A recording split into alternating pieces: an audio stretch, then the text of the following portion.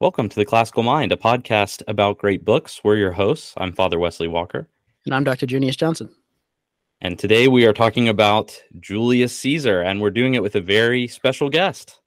Yes, we're doing it with Heidi White. Heidi is a teacher, editor, podcaster, and author. She's a co-host of the Close Reads podcast and author of the forthcoming book, The Divided Soul, Reuniting Duty and Desire in Literature and Life. That's going to be good.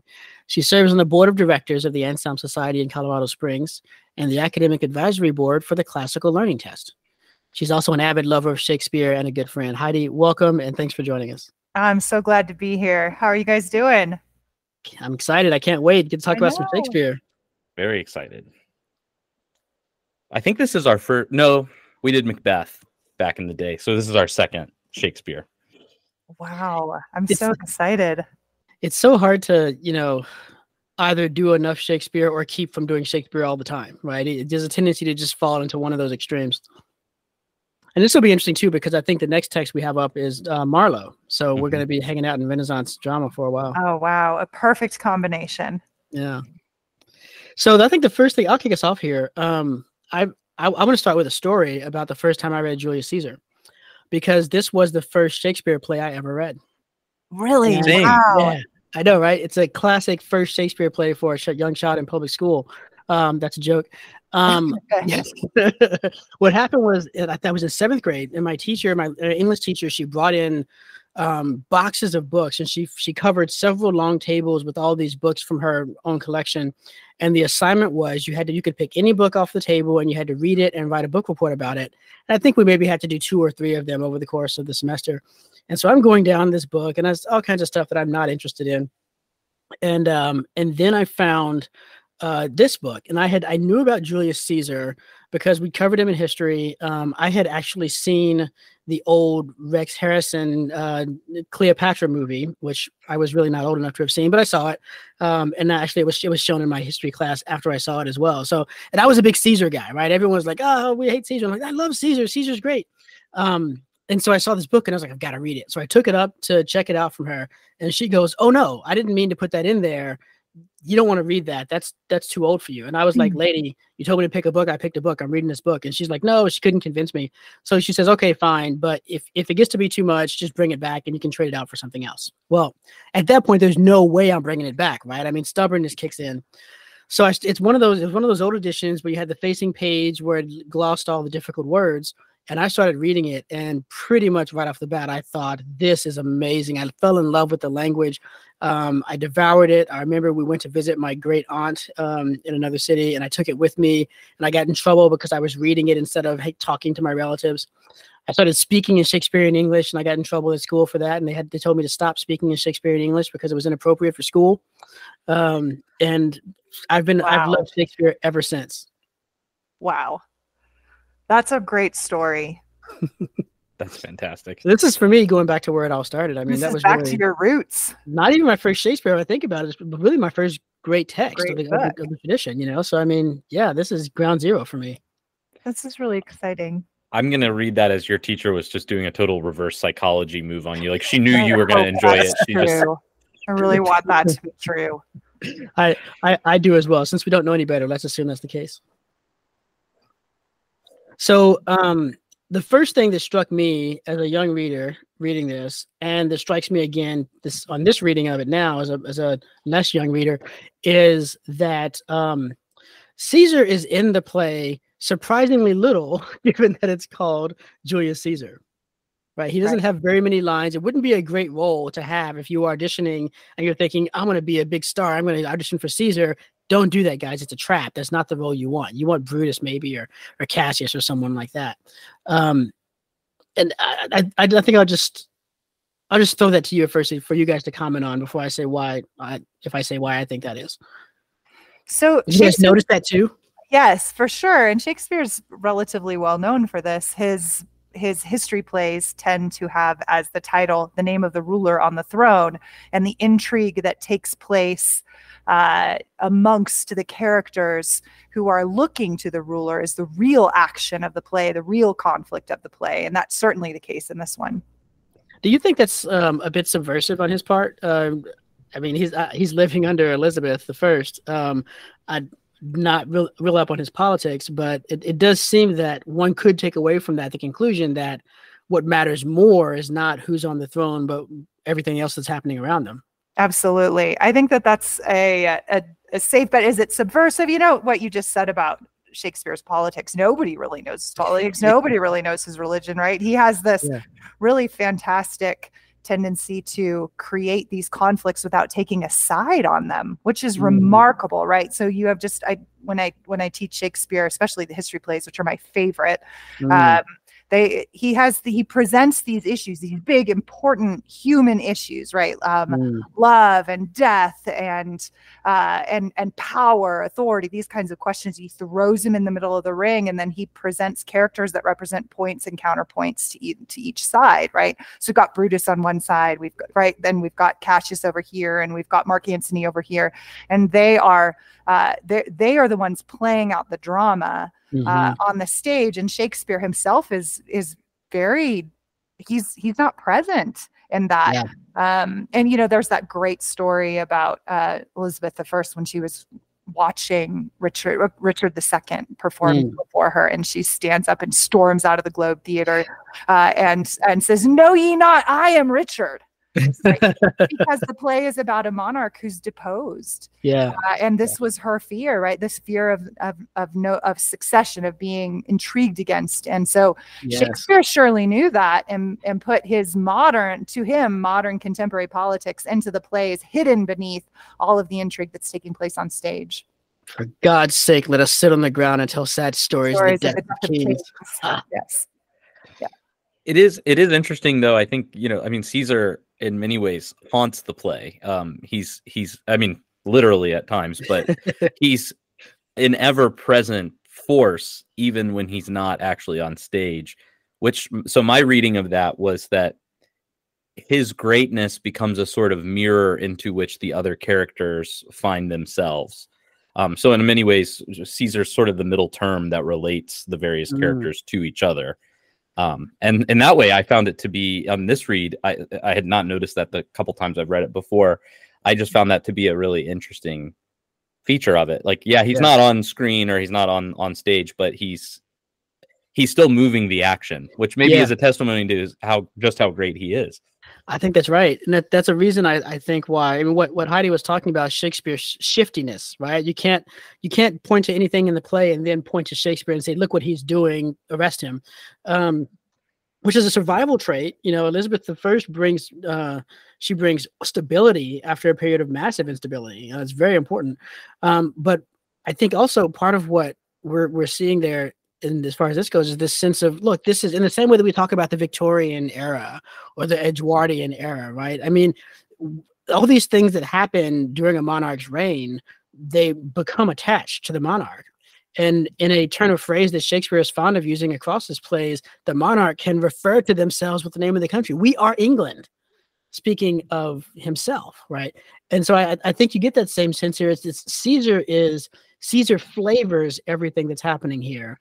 And every character in this play is obsessed with Caesar, some positively and some negatively. And that's kind of their problem, is they're all trying to figure out who they are. And really, you know, you kind of have to follow this all the way through to Antony and Cleopatra, because that doesn't really end with the action of the play here. Mark Antony is still trying to figure out, Octavius is still trying to figure out who he is as the next Caesar, even after the action of this play concludes. Right. What is it about Caesar that's so great? Caesar is this reminds me of, you know, Socrates' very famous principle that the city is like the soul, right? That Caesar is representative of Rome, but Rome is changing. Rome is dividing against itself. The old order has fallen away, but the new order has not yet begun. So Caesar both catalyzes and represents this kind of liminal stage in the life of Rome, and the vacuum that's created at his assassination opens up Rome, the possibilities of Rome. What could Rome be, right? And what is it like? And also looking backwards, then what is it that has led to this? The Roman Republic was idolized by its own people. They were so proud of it. And I just think of Augustine saying that Rome was plagued by the noble vices, the splendid vices, right? That look like virtues to the outside, but within are truly the worst of vices. Yeah. And their pride, their vainglory, right? And so that's what's taking place on the political level. But then also within the soul, we have this amazing kind of allegory of rulership of the inner self as well, and who gets to decide what a person, what the life of an individual and the life of a city should be, and that of course is honed in on Brutus, right? Who is a noble man, right? But is he really? And I think that's really the main question of the play, is less about Caesar and more about Brutus. But Caesar, to your point, Wesley, is that he's the magnet of that. He's the representative of that. He's the dividing line of both the city and the soul. Yeah, I think that's right. And it's important to remember, and Shakespeare knows his history. This comes it's been a terrible couple of centuries for Rome. And let's say the last century has been pretty bad. They've had a couple of slave rebellions, and they've had a civil war before Caesar's civil war with Pompey, which he's just finished. And Pompey was the incumbent. Pompey was in Rome and popular with everyone, and he was the people's choice and whatnot. And Caesar was off in Gaul with the legions when all that broke out. And he sort of comes back as the invader, and he comes out on top of all of that. And when he comes out on top of it, man, it's just like he hung the moon, and everyone's all in favor of him. But there's this large contingent of folks in the Senate who kind of gone all in on Pompey, and so they're concerned about what's going to happen to them in general. But also, there's just been an enormous amount of warfare here, and the people are ready to look for somebody who can bring stability to Rome. And I think what's key about all of that is that in that moment in their history, they become more interested in safety than they were in the Republic. And so they're primed for a change. They're ready for a change. And however much Brutus and Cassius and company may have struck a blow in favor of the Republic was already dead. And this is the end of it. I mean, we see it, the triumvirate is not the Republic, and then the empire begins after that. And so this is, the last gasp of men who are looking backwards on these glory days, and especially for Brutus, Marcus Junius Brutus, by the way, whose ancestors killed Tarquin, the last of the Roman kings, and founded the Republic. And so Brutus he especially has got a responsibility in his own mind and in the minds of the other senators to safeguard the Republic, right? And so, is he a nobleman, and is he up to the task? Because he makes a pretty significant oversight in the way he carries through this whole project of removing Caesar and setting up a stabler Rome, and that's Mark Antony. Right. Well, and that question is intriguing to me. Brutus is, does he steal the show? I don't know. There's so many compelling characters in this play, but he is the main character. And I think everything you're saying on the political stage, what I love about Shakespeare so much is that he never lets a play remain political, right? He always makes it human. He always brings it down to the psychological level as well as the political level. And this play to me is so compelling in that way, because I look at Brutus and, opinion is divided on him, as it should be, because he's ambiguous. But if he was trying to be an honorable man, that's interesting to me, right? Yeah. But what's even more interesting to me is if he does have an ulterior motive. Because how many times do we tell ourselves a story of how we're doing something that we have to do, right? Air quotes, right? I have to do this for the greater good. But if it serves me, how do you know? How do you know where virtue ends and vice begins? And I think that is so concentrated on Brutus in this play, when you can look around at many of the other characters who have these Machiavellian characteristics. You can easily see how self-serving they are.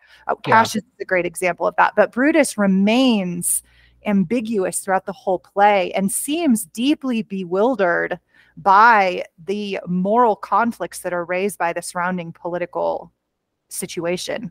Yeah. Yeah.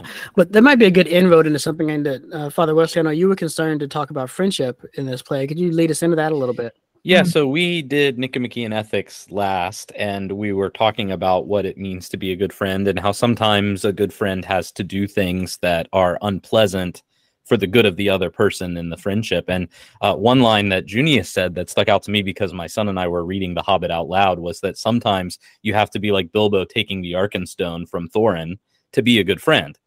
And I definitely think that's true.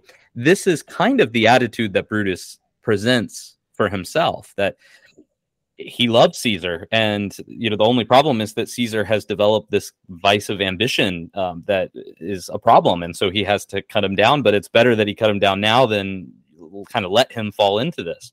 And so the question is Brutus actually being a friend here or not? And I mean, I think Heidi's point about ulterior motives definitely came up to me more in this read than it has previously. I think Mark Antony's speech does a good job of drawing out the potential ulterior motives there. But it is an interesting question, especially in light of our previous discussion about friendship. Yeah, and I'll just kind of add on to that, I mean, it's one of the passages we talked about in Nicomachean Ethics, of course, is when Aristotle asked the question, would a friend want a friend to become a god? Right. And there's this, it's very complicated, very strange passage where the logic seems to be going in the direction of, you want the best thing for the friend. And so you're thinking Aristotle is going to conclude, therefore you would want the friend to become a god. But he concludes, therefore, as a friend, I should want my friend to remain as he is. Right. And you do see them wrestling with this, I think, fairly explicitly in the play, because you've got the part where Cassius talks about when he had to rescue Caesar from drowning. That's right. And then right before they kill him, Caesar goes on that rant about how he'll never change. He's everyone else might change, but he's the sturdiest and impassable, figure. And so there is kind of a development in Caesar that might not be for the best. Sure. Yeah, that's right. That's right. And so to me, there's this feeling of, so Aristotle seems to be on Brutus's side, that if you see your friend going, Caesar's on the way to becoming something no Roman ought to become, an absolute ruler, a tyrant in the non-pejorative sense of the word. Because that's against the spirit of the Republic and the spirit of Roman citizenship and all of that. And so from Aristotle, from Nicomachean Ethics, Brutus has got a good argument that it would be his duty as a friend to shut his friend down. He's also got the argument again from Augustine, which of course Brutus doesn't know is Augustine, but he's got that argument Heidi brought up earlier. Ambition is one of these splendid vices, right? And so it looks like great things are coming for Caesar, but they're going to destroy what's most important about Caesar.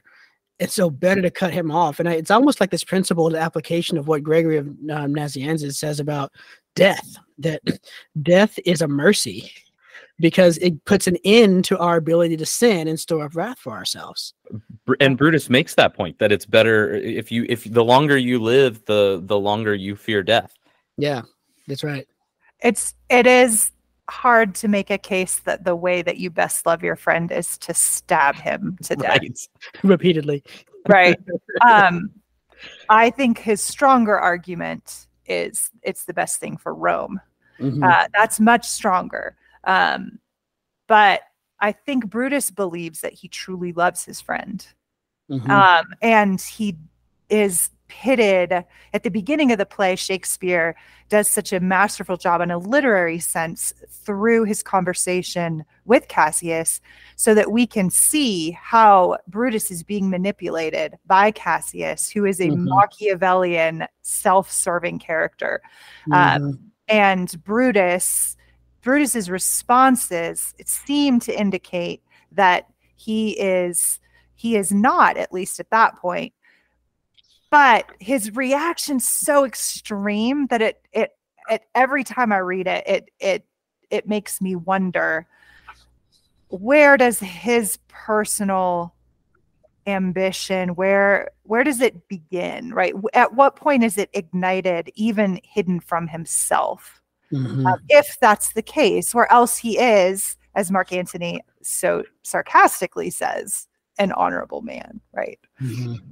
I think that's what's really interesting about the play and why Brutus is so compelling on stage, and why he is the focal point, because he is being bandied about by the characters on stage who know exactly what they're doing.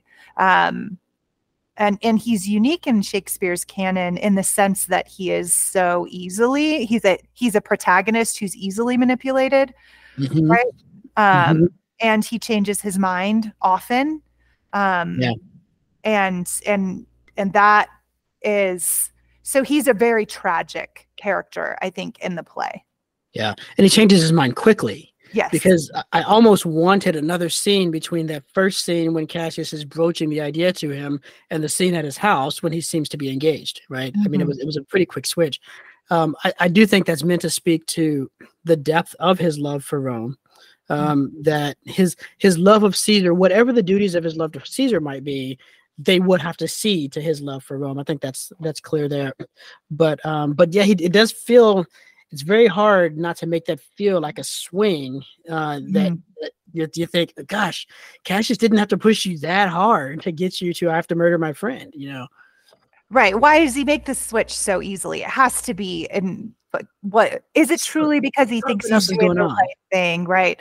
And that's where Shakespeare shines as a masterful author. Like, he gives us this character who's completely believable. I don't think that Brutus fails as a literary character. I think he's completely believable in his changeableness.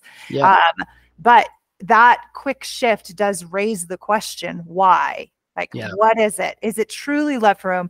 Which you can make the case that it was, because, to your point, the Roman virtues were pietas, right? Piety, civic piety. Rome first above all. There's so many stories. They were overflowing with stories about how Rome elevated family betrayal, right? This mother threw her son under the bus, Volumnia is telling Coriolanus not even to bother coming back, like that. The whole Roman ethos is Rome first at the cost of everything. And so you can make a compelling case throughout this entire play that is supported by the text that Brutus was a completely honorable man according to Roman virtue. Or you can let him be a little bit more gray. Well, what's great about that is, so that does bring the Republic onto the table, because essentially what you're describing is the stories that have been told to the guardians of the city to form them have been the stories that would cause them to sacrifice for the city over self. And then you say, yes, it's quite possible Brutus is an honorable man. And of course, that's the hilarious refrain that Mark Antony keeps using in his funeral speech. He says it, I counted 8 or 9 times. I don't say, but Brutus is an honorable man. But Brutus is an honorable man, right? He's exactly what you would expect from years of government training in Rome.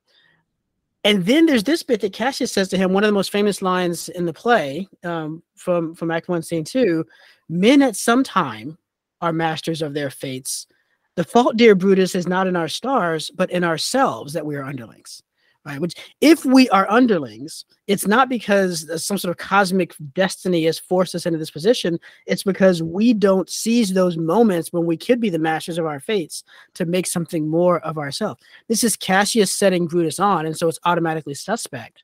But there is this sense of, I think what I'm being made to think of by the points you guys are raising is, how free is Brutus given the narrative that he's been raised in?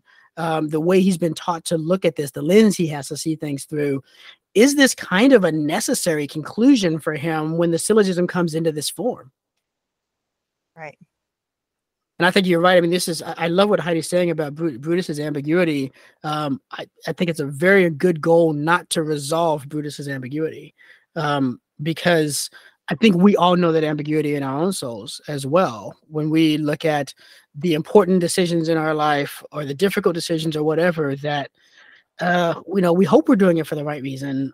I think the reality is probably that even when we do it for the right reason, we also do it for the wrong reason.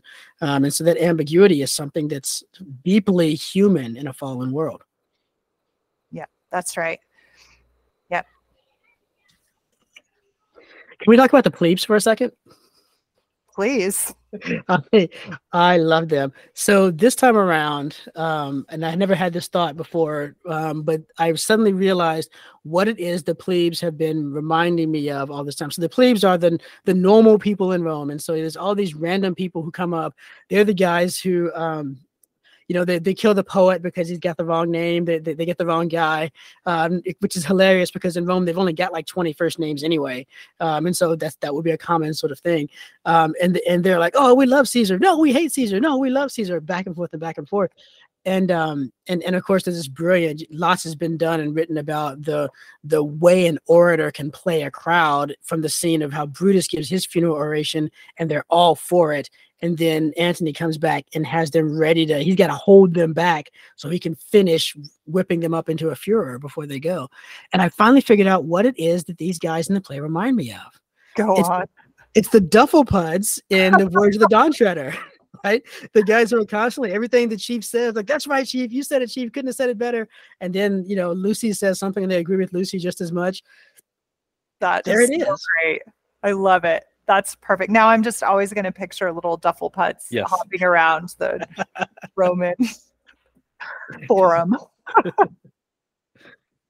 It's hilarious because there's so much subtlety. Usually, we're talking about how subtle Shakespeare is in his plays and whatever. He's chosen not to be subtle with the plebes at all. I mean, he hits you over the head with their fickleness. Yeah, that's true. And I think that's super important to the play. And is how easily influenced Rome is by their leaders. And that's how Caesar has risen to power, right? And it is unclear in the play how ambitious Caesar is. And it has to be unclear in the play how ambitious Caesar is. I mean, we're told by Cassius, 3 times I offer them the crown and the Lupercal, and he 3 times he refused it, right? And, that's a historical fact. But at the same time, he crossed the Rubicon, right? Caesar is enduringly ambiguous to us. We don't know what to make of him. And that's so that the people then are these pawns that are played out, and all of the speech makers, all of the rhetoricians, right? They are making claims for the good of Rome. But the plebeians, they don't really get a say. They end up being pawns. And I just see so much of Machiavelli written all over. Like Shakespeare keeps putting these, which of course was an anachronism to the Romans, but not to Shakespeare. That's right. So Shakespeare puts the manipulation of the masses in the hands of his powerful people all the time. And if you are a playwright, how do you give them power? You give them power with words, right? And so that's why we have these remarkable speeches. I mean, Mark Antony's speech is commonly considered one of the greatest speeches in the history of the English language. And it is, because in order to manipulate the masses, you have to convince them, you have to persuade them. So that becomes another big theme of the play, is persuasion. Yeah, that's right. Yeah, at every level down, there's the persuasion of, we start with the persuading of Brutus, and then with in the central pieces, you got the persuading of the masses that both Brutus and Antony are warring over. But there's also, the more you look at it, the more layers you'll find of it. There's even Caesar's persuasion, most obviously when Calpurnia is trying to convince him not to go, and she succeeds, and then he's easily overmastered. But also, what's happening in that rejecting of the crown, we don't see it directly. We have it told to us. Yes. And we have it told with a slant. And the slant that's put on it is, each time it's like he was more reluctant to reject it. There's a sense that he does want it. And we're meant to think, oh, is this a show? He's going to keep, I don't want it. Yes, finally, reluctantly, Romans, I will take up this. And so this persuasion, it goes all the way through the whole thing, so that this whole play becomes a drama about rhetoric. Yes. They're even at the end trying to persuade people to help them kill themselves. That's right. Yes.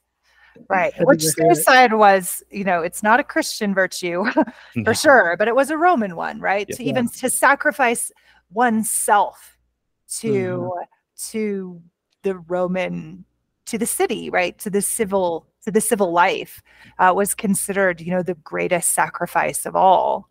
And Shakespeare, of course, was not a Roman, but he was, people debate his devotion, but he was firmly entrenched within a Christian society.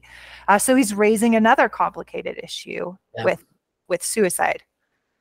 That's right. And the parallels between Rome and the British Empire at Shakespeare's time are not to be overlooked. I mean, this is an empire now. And if you look at Spenser, he refers to Queen Elizabeth as the Empress. Right. I mean, this is a standard moniker for her. And so it's an empire that has come about from a monarchy after a period where there was kind of, after this Republican period, and sort of reassertion of the rights of the people and whatnot. And so there's a lot of parallels in the history of late Rome, or Rome around the, pre-Augustan Rome, and what's happening in England. I think all of those things have to resonate with the original audience.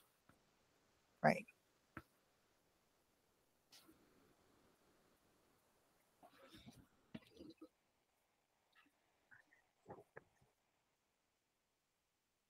There's some stuff here about, this is just a line that I don't really have anything to say about it, but I just like it and I just want to get in there.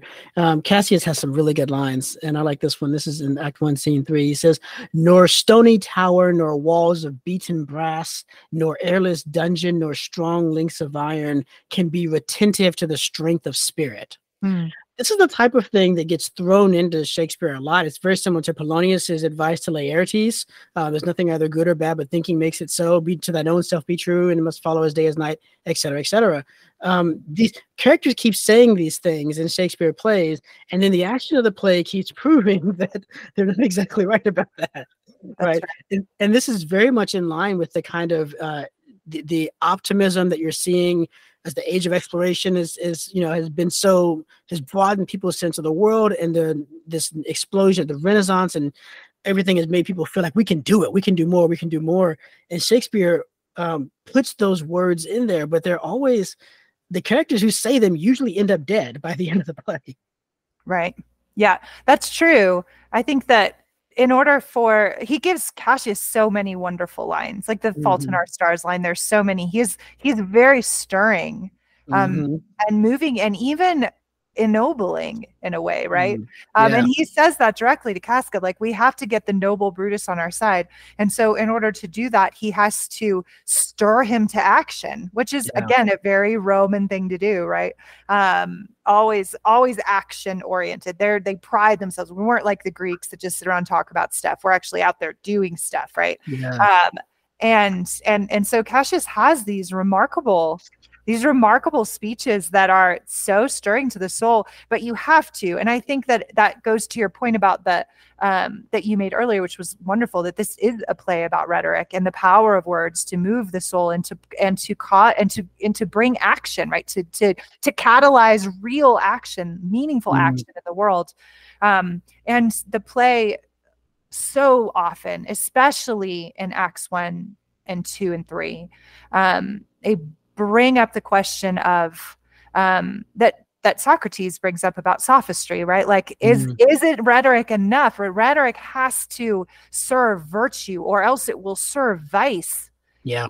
And then the second half of the play, Acts 4 and 5, kind of show us the crater that's created by the action that was stirred by rhetoric, and rhetoric cannot save them anymore. Acts 4 and 5, you don't get the stirring speeches. Some people don't even bother to read it because Caesar died in Act 3, right? Like there's war, but it's so, it lacks the stirring language of the first half of the play, which is not a flaw. That's purposeful on Shakespeare's fault, because in the second half of the play, no words can save them now.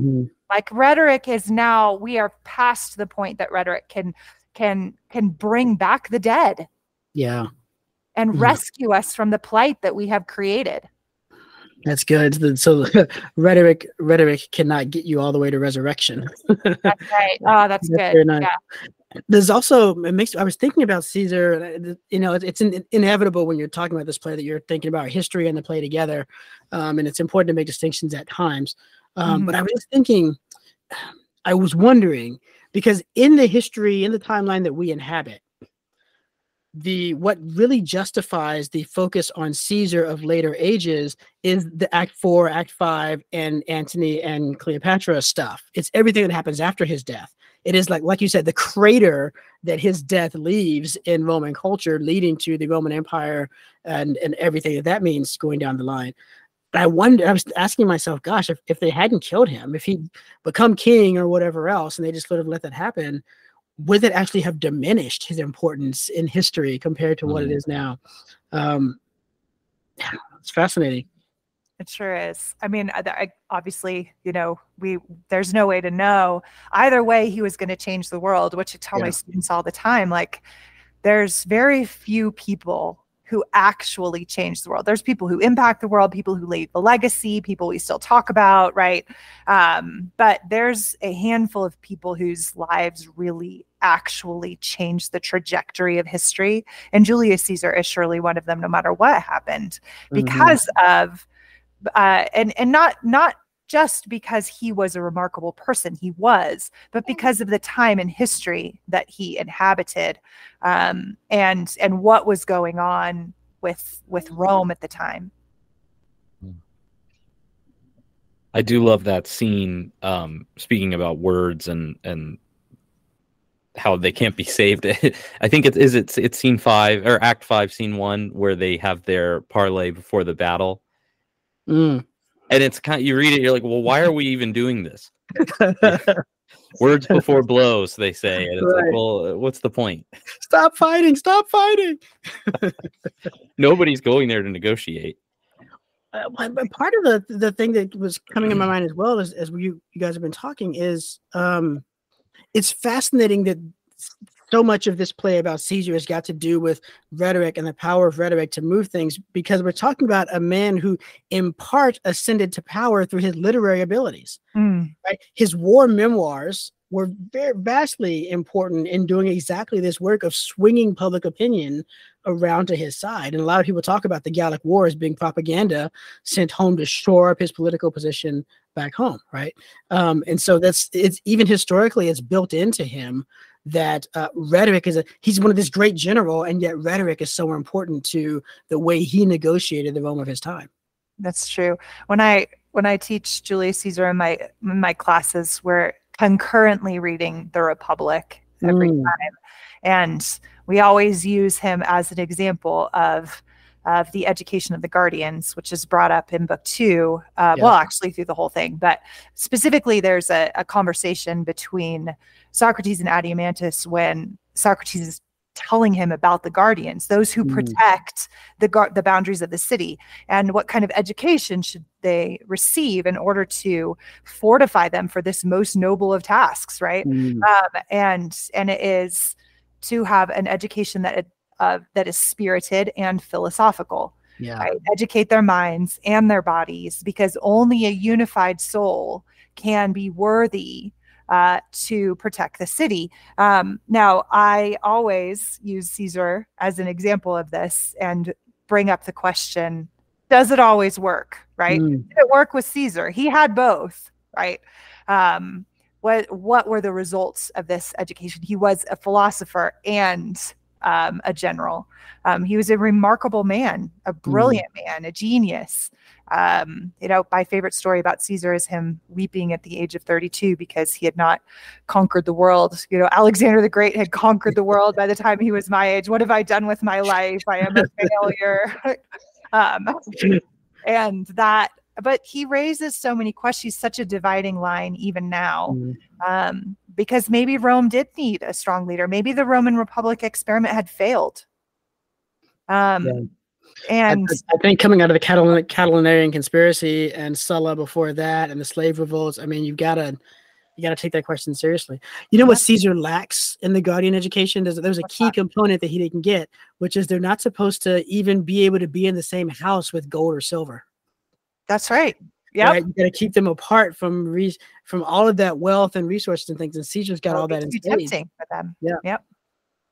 Yep. But they're gonna the argument will be Brutus's argument. But he gave his money away to the Romans, like it was for the common people. Yeah. Right? He gave it all away. Wasn't attached to it at all. Something that I did not realize I don't know. I just miss stuff sometimes. And I learned it recently and then saw that the reference was right here in the play as well. Where they killed him. They killed him in the first permanent theater in Rome, the first stone. They'd been illegal before they were still illegal when the theater was built. It was actually claimed that it was a temple instead of a theater, even though it had all the theater seats and everything in it. And it was built by Pompey. He gave the money for it. And it was called Pompey's Theater.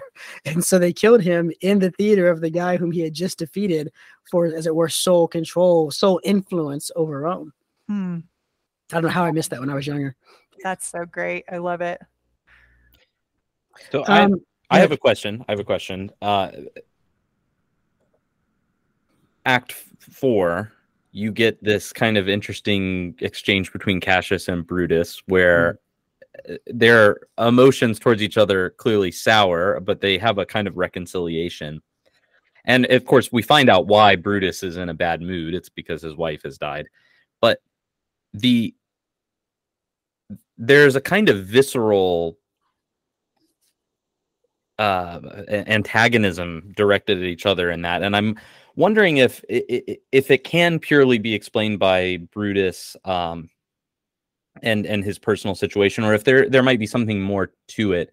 If there may be some sort of point about the nature of the conspiracy in which they have engaged, that while they put on a nice united front, if they had won the battle, which of course is a counterfactual, but if they had, I mean, would they have been able to stay together?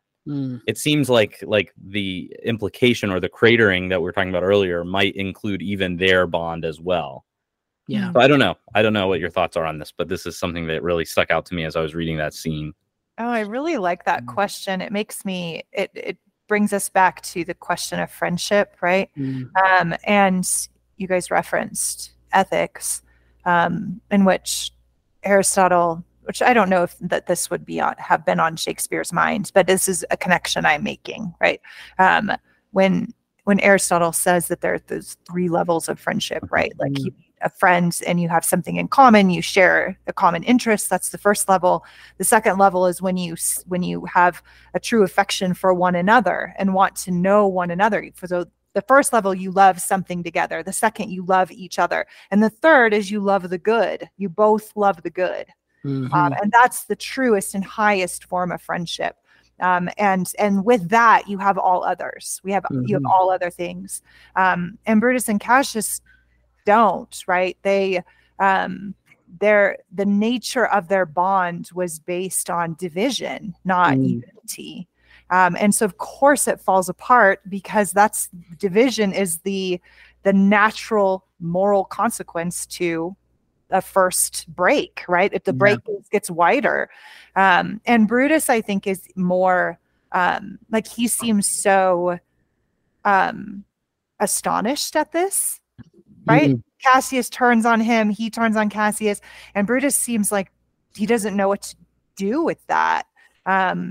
Because he has convinced himself he was trying to do the right thing. Whereas Cassius' argument is basically like, I'm better than you, like, right? I'll not endure it. You forget yourself to hedge me in. Like, he's so accusatory, and Brutus is taken aback and then lashes out at him. And it's so characteristic of their two, of the two of them. They're psychologically compelling and consistent throughout the whole play. Yeah, I think that, I mean, in a sense, the friendship between Brutus and Cassius masquerades as that third type of friendship, right? We're both concerned with the good and we love the good, but it's not that, because Cassius doesn't love the good. Cassius is, if we may not know about Brutus's ulterior motives, but I don't think there can be any doubt that Cassius has ulterior motives, right? And the clearest one we get in the play is, I don't like him being considered better than me, right? Where I have every much right as him. He's just a man like me. I don't like that he's above me, right? And so he's kind of a petty character in that sense. And so it looks like we've got this with this common love of the good. And then when you realize that's not the case, there's a kind of disenchantment on Brutus's part. That friendship was always impossible in a sense that Brutus was not aware of, because he bought Cassius's story at the beginning of the play. Yeah, I wonder if for Brutus, and I guess it goes back to how you assess the character. I mean, Cassius' sort of impropriety that is really what sets Brutus off in their conversation. It either bothers him because Brutus really does believe that he's acting towards the good, or it's a reminder that there is this nagging ulterior motive, and when Cassius actually indulges in this kind of impropriety, that it shines a light on the fact that maybe their motives were not as pure. Yep. Yeah, that's right. And it's funny because Brutus does the same sort of immovability thing in that moment as Cassius is wanting him to basically take a bribe. He does the same sort of immovability move, if you will, that Caesar made when they were asking about recalling the exiled relative, right? He's like, nope, Caesar stands by justice. Caesar will never not do what's right. Caesar's a fixed star, right? And then they kill him. And that sort of gives them this pretext. And that's also we haven't even talked about that yet. That's one of the deepest ambiguities in the play, is after all this talk about the good of Rome, the actual moment of the assassination is focused on recall this exiled person, right? Bring him back, pardon him. And so it muddies the sense of what are we actually doing here in this assassination, right? It's not clear because you're getting a different message at the moment of the assassination than what we had before. And then that gets echoed later with Brutus and Cassius, where the roles are reversed. And Brutus, there's an argument, if you want one, for Brutus being a true lover of Caesar, is that Brutus is actually an imitator of Caesar. Yeah, I think he definitely considers himself a true lover of Caesar, and he seems to have a true affection for him, and a real personal bond that amongst leaders is rare, especially as we see the other characters, Cassius, Cascus, and like that don't have that. Yeah. And the bond between Caesar and Brutus is real, and it's affectionate. And so on the one hand, right, point counterpoint, like on the one hand, how much honor, how much love must Brutus have for his country to be willing to sacrifice his friend? This was the move of a true patriot, right? Or on the other hand, like, what the world's worst friend ever, right? For such a small thing. Yeah. Right. That didn't have to happen that way. There's no dire crisis, right? This is a preemptive strike, and that's very important to the play. Yeah. And so there's that on the one hand. I mean, so this brings us to the single most famous line in the play, and to Dante, right? Et tu, Brute, then falls Caesar, right? If Brutus is also stabbing me, then what's the point in fighting to live anymore, right? And you almost get the feeling from that line that it's Brutus's betrayal more than Brutus's blade that does Caesar in, right? And Dante takes that and throws Brutus right in Satan's mouth. So Julius, tell us where Brutus is in the pit of hell. And Brutus has the honor, right, of being Brutus and Judas are two of the three sinners, the three traitors, being chewed by Satan in his mouth in the bottom pit of hell. No one is further down in hell than them except for Satan himself. And they get personal Satan torment in hell. I mean, it's as bad a sentence as you can get. Right. The pit of the betrayals, like to betray country and friend is the worst sin. Yeah. And Shakespeare does Brutus, I think, quite an honor to make him a tragic character rather than a villain. It was a bold move on his part. And, he knew his Dante, and he gives us a softer Brutus, a more ambiguous Brutus, a Brutus whose motives are ambivalent. He doesn't seem to be trying necessarily to just redeem him. Like, this isn't like a modern, villain backstory that but he honors his humanity, and presents a Brutus that we can relate to, so much so that most people read this play and find him to be the hero.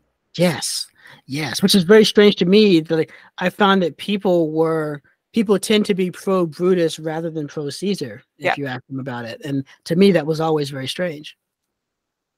Even though my name is Junius and not Julius. which people often get wrong. I'm sure they do. Yeah. We'll start calling you Junius Caesar. Just don't get Caesared. You don't want Right. that. That's right. No, That's no, right. thank You better you. be careful. I'd like to see my kids grow up, if you don't mind. Right. Well, it does raise a question, though. So obviously in the Roman mind, there's this civic ideal that we have to all strive for. And this has a way of making everything political. Mm-hmm. And I think that we're in a world in which perhaps our focus on virtue is not quite there, but we do have a cultural fixation of making everything political. Mm-hmm. You often hear that everything is political. Yeah. In a world where everything is political, is friendship really possible? Mm. Because, of course, Brutus has to eventually sacrifice the friendship for the greater good. The greater good. And you see this today, right? People are willing to sacrifice friendships for their sort of political ideals often. Yep. Maybe Yep. they'll block someone on Facebook, or they won't talk to that relative, or they don't want to go to family Thanksgiving because crazy uncle so-and-so is going to start talking about whatever, right? So it's interesting. And I don't know really what the solution is in this context, but it does raise the question. Mm-hmm. Aristotle's kind of given us a way out, right? Because if is true friendship possible when everything's political, what is the good, right? Because if you can both love the good, then you can be friends. And so the problem is that if you make everything political and you really mean that, then what you're going to do is you're going to take that high ideal of the good that Plato had and that Aristotle to a serious extent shares, and you're going to domesticate it. You're going to now invest that in the political entity, the political body. And that is not a good that is high enough to ground real friendship, right? At best, because the political body itself is a transient, ad hoc approximation of something or other, at best, that's going to lower friendship to the level of mutual interest. Which was Rousseau, right? When we did Social Contract. Yeah, exactly right. And so the question is, can you, only if you can find a good that transcends the political order, could you hope for friendships that are able to survive political difference? So this exact question, I really love this question, Father Wesley, because this is why I love Shakespeare so much and why I love the history plays so much, because they take on these big political questions. Mm-hmm. But Shakespeare never lets anything remain political. It's always human. It's always embodied. And it's always motivated by something human, right? Mm-hmm. Becomes in Shakespeare a question of virtue and vice, for sure, and a question of relationships, right? I think about the English history plays are full of these. Like, you never forget in Henry IV, Part 1, that we're not just talking about about Prince Hal as a political figure, but as a young man torn between his friend and his father, yes. right? And Richard II, it's Bolingbroke, his cousin, that he exiles, and his uncle that he watches die callously and then steals his money. Like, they are political moves, but they're also so human, and relationally and communally embedded, and that is far more true than the isolation of political forces, qua political forces, right? And that's why I love Shakespeare so much, and why I particularly love the history plays. Is a very political play. Yeah. But it is also always a human play, always. Yeah. And for Shakespeare, politics is human. And I think we should have that more. We should be reading Shakespeare more and remembering that more in these ideological conflicts and divides of our age. Well, and what I love about the history plays as well is that they're all tragedies. That's right. and so then that draws a line to the greatest of the tragedies, in most people's opinion, not mine, King Lear. I'm a Hamlet guy, but in King Lear, it's another top example of what you're saying right here. It's daughters, and this family drama between fathers and daughters that's played out over the politics of dividing the kingdom, and which has never really worked out in all of Western history. But that same drama played out again, and so there's this sense of, oh gosh, okay, so we're going to draw history. We're not going to take sides. we're going to get really psychological and human about it. And it keeps ending up in tragedy. Even Henry V, which has the happiest ending you could hope for in a play like that, it ends with a remark that Henry VI is going to lose everything that Henry V gained, right? He lost the kingdom. And so there's this, I don't want to call it a pessimism about history because I don't think that's right. But I think there's a soberness about it that you see in the histories that turns them in that direction a lot, because you can't, if you're going to get involved, I use the phrase, if you're going to get involved in the Game of Thrones, right, then there's the amount of collateral damage you're going to have to be okay with if you're going to have a chance at coming out on top of it. It needs to raise deep and urgent human questions. That Shakespeare's continually raising. And Father Wesley, to your point about friendship, one of the questions in this place is friendship, right? What is it? What does it look like to be a friend and a statesman? Is it possible, right? And this is another question that Shakespeare's preoccupied with in his tragedies and in his history plays is it possible for a great leader to be a good man? And vice versa. I mean, Henry the Sixth. I mean, his Henry VI plays, which are, decent plays, but not, not Shakespeare, they're Shakespeare, but not Shakespeare, you know what I mean? But he gives us a good man who's a terrible king. Yeah. Right. And then we have other plays in which there is a great king who's not a good man. Right. And in this play, we have a lot of both, right? And I think that that question becomes centered on Caesar himself, but that's even more of a political question. It really is more about Brutus. Is Brutus?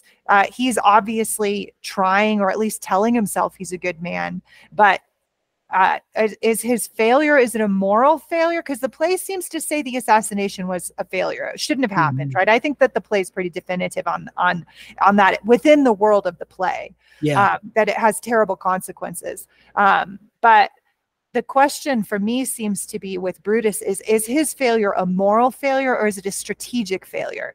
Like, did it fail because he just wasn't thinking right and made the wrong strategic decision? Or did it fail because it was a moral, he shouldn't have done it in a moral sense? And I think the play leaves that a bit ambiguous, which I like. It raises questions. Yeah, and that brings us to the last character we ought to have talked about. We need to talk about, which is Mark Antony.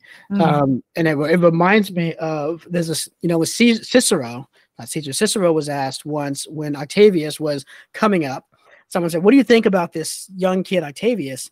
To which Cicero responded, "Susque deque," which is Latin for take it or leave it. He doesn't matter, right? He won't amount to anything. He's not important. And then of course Octavius ordered Cicero's death. And it's just kind of the same thing here with Brutus and Antony, right? Cassius is trying to tell him, Antony is an appendage of Caesar. If you kill Caesar and don't get him, it's that moment in Macbeth, right? If you don't get don't get both the sons, then you're creating a problem for later on.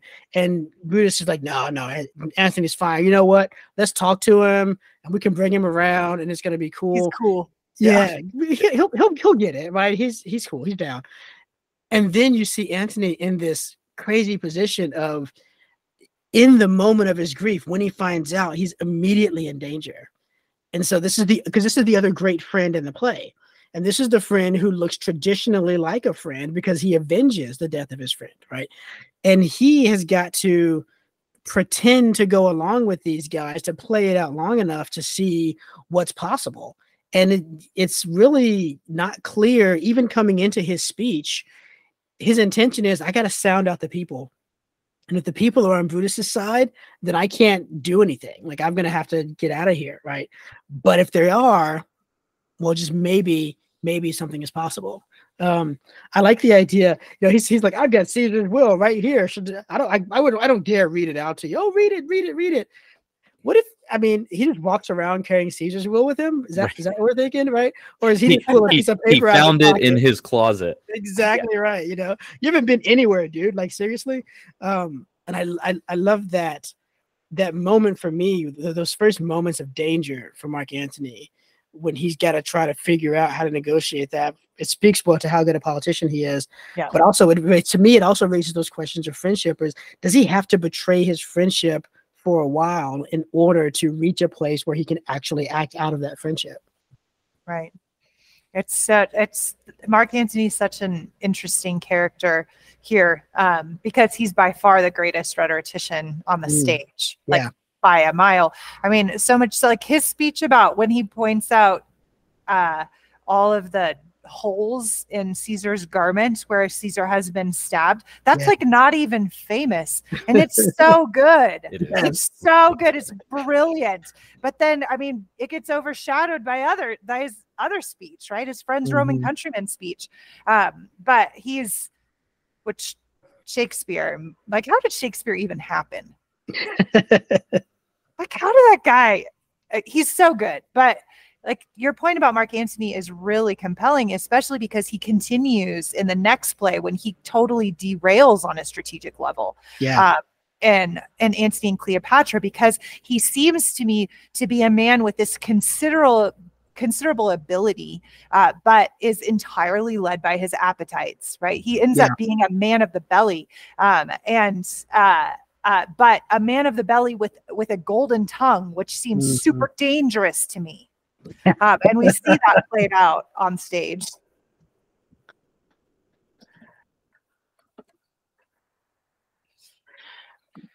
I was just going to grab this quote from Antony and Cleopatra about that. No, I'm sorry. Actually, it's from Troilus in Cressida, isn't it?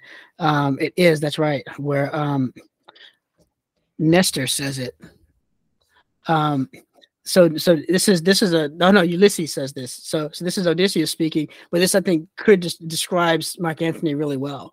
He says, let me see where to start this. If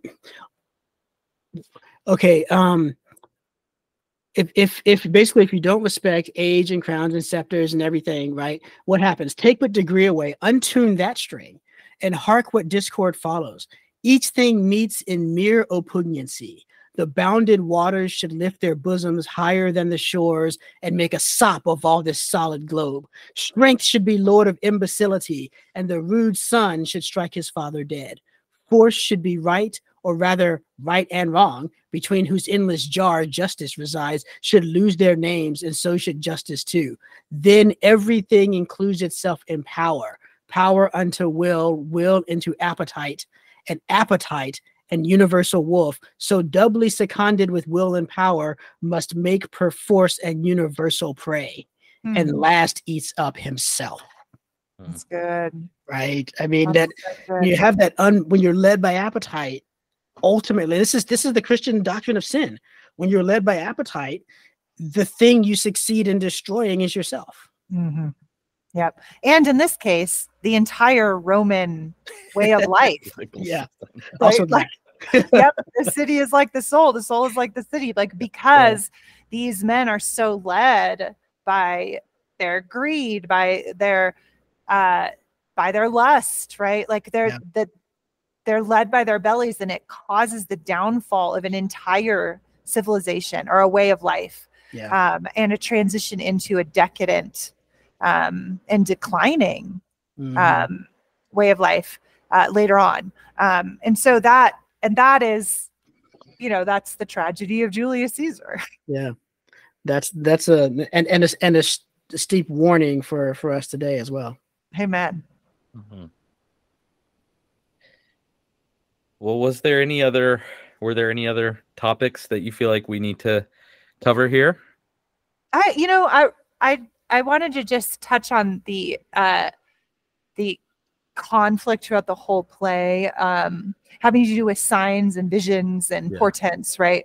That this whole idea of fate versus free will, like what is brought about by the hand of man and what by the hand of the gods, is a major concern in all pagan writing, for sure. Whether it's Greek or Roman, or any other, right? That whole idea of fate versus free will is haunting to the Greek and Roman writers. And Shakespeare seems to bring it up here too. It's a major concern of the play. Is it because of the portents? And what happens if we defy them, right? And that's another concern that happens in Macbeth, which I know you just defy augury. Yes.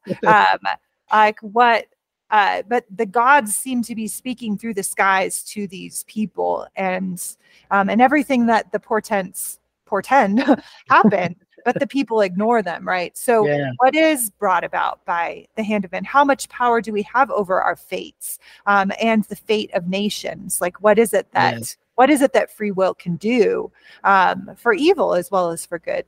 Thank you for bringing that up, because that was the one thing the one note that I had left that we hadn't touched. And I'll just add a couple of things and then read a passage. That concern continues in medieval Christianity. And so you have, Boethius in the Consolation of Philosophy is asking that question, and he gives us this synthesis of saying that, well, what people call fate here is divine providence looked at from the wrong side, like looked at from the bottom up. And so that kind of resolves the thing. What that has the effect of giving a lot of folks in the Middle Ages permission to continue with a sort of astrological determinism that Boethius would be as against as the Book of James is. That's what the beginning of the Book of James is about. If you look at that passage in Greek about the, with whom there's no shadow of change, every word in that passage is a term used in Greek for astrology. Talking about the stars and conjunctions and waning and all this other kind of thing. And he's trying to say that unlike Venus and these other gods whose power is greater or less depending on where their planet is in the heaven, our God isn't like that. His power is constant all the way through. And so, as late as Chaucer, this is still a major discussion. And it's an issue in the Knight's Tale and the Canterbury Tales, where the issue of the thing seems to be determined by the stars. And of course, Chaucer translated the Consolation of Philosophy into Middle English. And so he was very familiar with that Boethius material. And then Chaucer's the greatest poet that Shakespeare's got to deal with in his language before he comes up, right? So there's a nice unbroken line there from the ancient world through the medievals to the Renaissance. Second thing is, within the Renaissance worldview, and this also is kind of a continuation of the medieval worldview, there's this sense that it doesn't necessarily have to be the case that God or the gods are trying to say something by the portents, so much as if great things are going to happen, it's impossible that they not be reflected in the stars, and it's impossible that they not be accompanied by these other sorts of things. Octavius is shocked in Antony and Cleopatra when he finds out that Antony is dead, because there should have been some signs or something, right? There should have been a greater crack. And so it's even if it's not about determinacy, there is the question of correspondence, which makes it foolish to ignore portents, because what's happening on Earth is a microcosm of what's happening in the greater cosmos. So the passage is in Act 2, Scene 2, starting in line 27. Caesar says, "What can be avoided whose end is purposed by the mighty gods? Yet Caesar shall go forth, for these predictions are to the world in general, as to Caesar," right? This is talking about bad things are going to happen, generally speaking. It's not specifically about me. He doesn't know what kind of story he's in. It's a story that's going to be titled by him. Things happening to the world in general are the things that happen to him. He is the defining great genius in Hegel's sense of this age. And so, yes, Caesar, those things are about you. That's good. I didn't know that about the Book of James. Yeah. That is so cool. It's super cool. I love that. I'm going to go look that up immediately. That's one of those things about, by talking about it in terms of philosophical theology and sort of immutability of God and stuff, we miss that the proximate context was pagan theology. So good. Glory to God for all things. Amen. Would it be, it seems germane to the point that you're making, that is there a philosophical subtext going on with Brutus and Cassius and perhaps Caesar too? Because doesn't Cassius talk about being an Epicurean at one point? I think that I feel I should have made a more careful note about this. Maybe this isn't the right fodder for conversation, but it does seem to come up. But Caesar seems very detached. He seems to sort of be an ideal Stoic, in that line. But Cassius is kind of. He does refer to his luxuries. I'm sure you're right. I just don't know where the reference is, but I think it's towards the end. But yeah. You're right. He is the Epicurean of the play, and then he does say that. Yeah, you know that I held Epicurus strong in his opinion. Yep. And then you have the Stoics, right? And he highlights Shakespeare's highlights the inconsistencies and the holes within these two kind of ways of being that were very Roman, right? Or at least very influential to the Romans, and their Stoic virtues. Like, they held so high these Stoic virtues. You mentioned at the top of the podcast, I'm writing a book on duty and desire, and I talk a lot about the Romans in there because the Romans have this elevation of duty, but they have, and then the Epicureans, of course, had this idolatry of desire. But where's the unity, right? And the Romans just praised this whole idea of self-denial for the sake of the civic good. Piety to them was a civic virtue, not a religious one.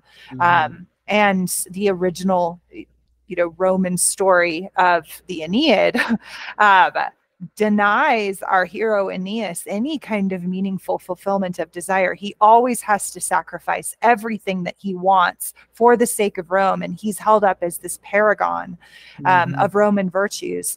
And Shakespeare kind of takes that to this extreme, particularly with Brutus, who does truly seem to want to do his duty, and is so easily deceived as to what that duty is. And has no meaningful kind of plumb line for anything that will actually nourish his soul, like a long-term friendship with someone he's willing to kill. Right. And his wife, right? Like his inability to truly grieve for his wife, whom he seems to love, and she's kind of awesome. Right? Like that. There's Brutus is he wants to do the right thing, and he is a tragic character, but his tragedy is that he commits this, the worst of Christian sins, and has convinced himself that he's doing the right thing. And I think that has very, very relevant parallels to our political situation right now. Yeah. And the story that we tell ourselves of what we're willing to sacrifice for some kind of civic virtue that ends up being a vice. Right? Yeah. I think that's right. Does the play mention why Portia dies? Or how, she dies? I don't think it does. I think it's just Portia's dead, and the news comes that she's dead. Right. I wonder if, because they were going to Brutus's house, the mob was. I wonder if she's a casualty of his choice as well. No, she commits suicide. She burns. Yeah, she swallows hot coals. Oh, that's right. Yeah, that burn her from the inside, right? Oh, because she's an ideal Roman wife, right? There's a metaphor for you. Yeah. Yeah. Goodness gracious. But that gets glossed over in the play. There's so many people dying right and left, right? How are you supposed to keep track? Yep. Well, that's Rome for you. That'll drive your life expectancy down. Well, have we maybe reached a point where we can do our end notes? Yeah, we've scratched the surface enough, right? Yeah. So Heidi, is our esteemed guest. We'll let you go first. What is your end note? So the end note is some kind of work of art or something that we would point to that's based on this play. Is that right? Or that would help readers better understand it, or something. Yeah, anything. I have a definitive one. I knew right away when Julius texted me about this. It's a film from 2012 called Caesar Must Die. I don't know if you guys have seen it. It's a remarkable film. It's an Italian film. And it came out, like I said, in 2012, and it was made by these brothers, the Taviani brothers. So the film is set in a prison, and it follows convicts and their rehearsals of a prison performance of Julius Caesar. It's unbelievable. So it shows them auditioning, and it tells you the stories of these convicts who are going to put on the play, and they're lifers, right? They're there. They are, and most of them are there because of murders, or organized crime or drug trafficking. And so they're putting on this play, which is, and it's a real story. These are real convicts in a real prison, in real life. And it shows the performance and then their rehearsals and how they do it in a prison. And this prison is just this like metaphorical Rome, right? And the characters, or the actors just like throw themselves into this performance and like find themselves. It shows them like weeping during rehearsals and negotiating with each other in their own personal relationships as they work these things out in performing the play. It's really, really good. Subtitled, so it takes a little bit of work to watch, but it's worth it. That sounds pretty cool. Yeah, it's super cool. Junius, what's yours? So mine is J.M. Barrie's play Dear Brutus, which is that's a reference to that line, "The fault in our stars, in our stars is not in our stars but in ourselves." It's really, in many ways, it's a better end note to Midsummer Night's Dream, but I don't know when we're going to do that, so I'm going to use it now. It is. There've been a few books that have just blown me away in the last few years, and this was one of them. And it's got that same, Barrie shows himself to be a worthy successor of Shakespeare in all the ways that Heidi's talking about, because it's so psychologically. I mean, I felt myself deeply convicted and weeping during it, and it's heartbreaking moments, and yet it's also funny and delightful. And so you can see both, the author of Peter Pan, but also someone who is a much more serious writer there. And so Dear Brutus by J.M. Barrie, really delightful and powerful play that I recommend. Excellent. I'd never read it, and I picked up a copy when you told me you were going to be doing this on your EndNote. So I haven't opened it yet, but I'm really excited to read it. So thank you. Break tissues. Yeah. All right. I got really nervous, Heidi, when you said yours was a movie and that it was from 2012, because I thought we maybe picked the same thing, but we didn't. I picked Ides of March, which was a movie with George Clooney and Ryan Gosling and Philip Seymour Hoffman, and it transposes the Shakespeare story into kind of modern American politics. I believe it's based on a stage play as well called Farragut North, that was then adapted into a movie. But I think it's interesting because we've talked so much about the political context of the work, and in both Caesar's day and also in Shakespeare's day. And so perhaps the Ides of March would be a good way to contextualize the story to our particular political context today. So cool. Excellent. Well, Heidi, thank you so much for joining us tonight. This has been really lovely. Are you kidding? This is so much fun. Thanks for including me.